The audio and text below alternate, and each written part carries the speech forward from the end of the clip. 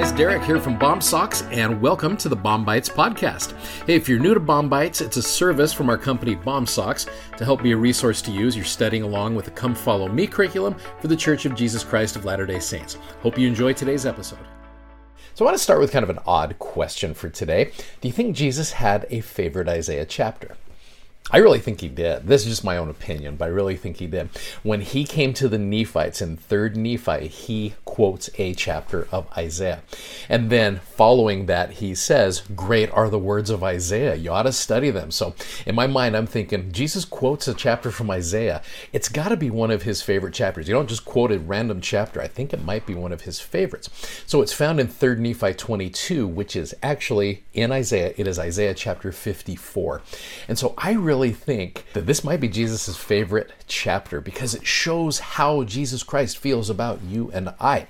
Now, those who know me know that I love titles of Jesus Christ. It's awesome to be able to go through and you see him. When he uses those titles, he's not flexing. He's not just like, I just want to show you how awesome I am.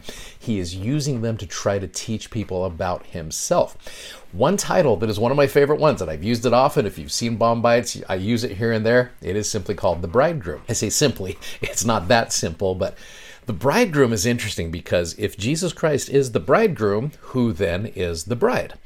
That would make you and I the bride.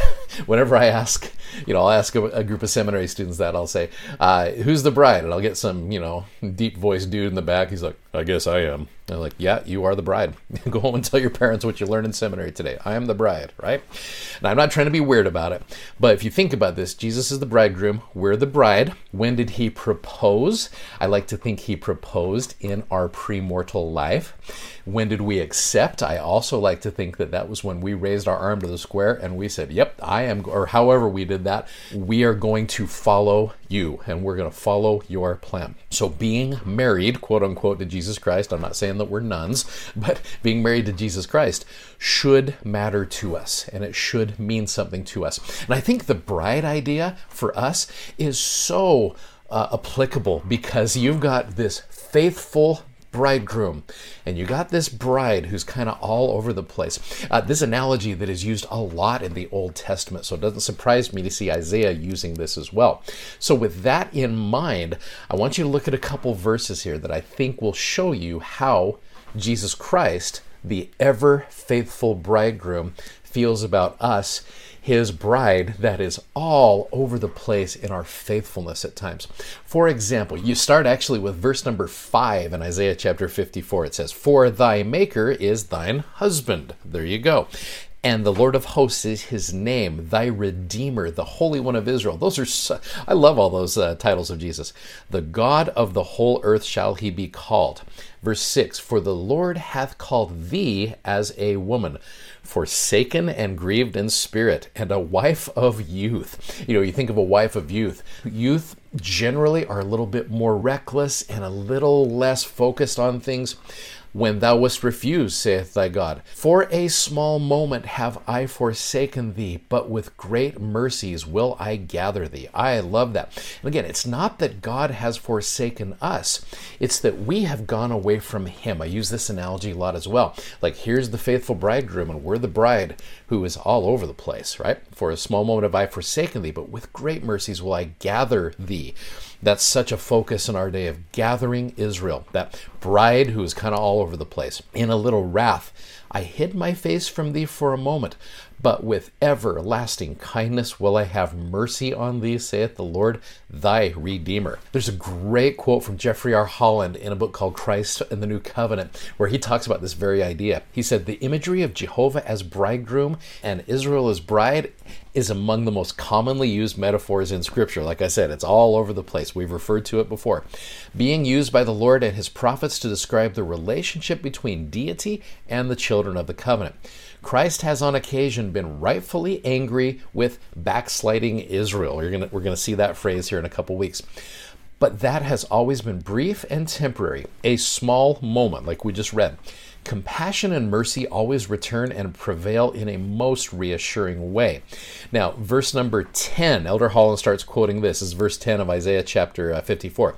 For the mountains shall depart, and the hills be removed, but my kindness shall not depart from thee, neither shall the covenant of my peace be removed, saith the Lord that hath mercy on thee. Elder Holland says there, he has sworn with a heavenly oath that he will not be wroth with them forever.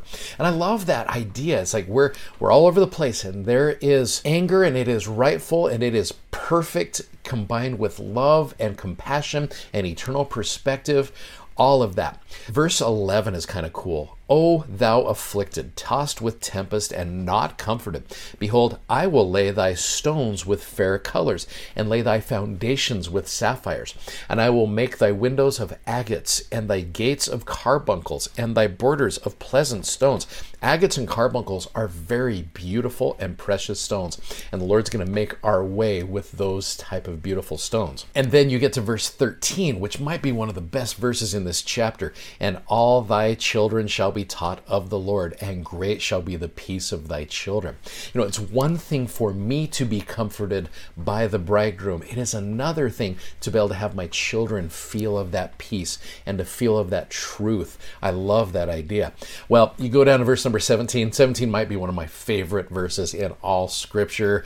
No weapon that is formed against thee shall prosper. That's one of those drop the mic moments for Isaiah. It's like, no weapon. Like, there is not a weapon out there that can be formed against thee that will prosper, as long as you stay in that covenant relationship with the bridegroom. We are the bride, he is the bridegroom, and we stay connected with him, and we stay faithful to him. I can see why this might be Jesus' favorite chapter, because he's trying to teach us how he feels about the house of Israel.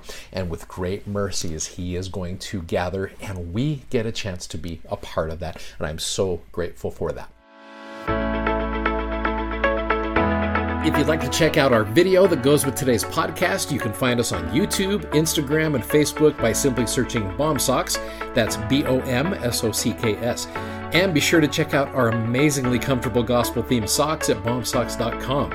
Thanks for listening, and hope you'll join us again for more episodes of BOM-BITES. Godspeed, and have a great day.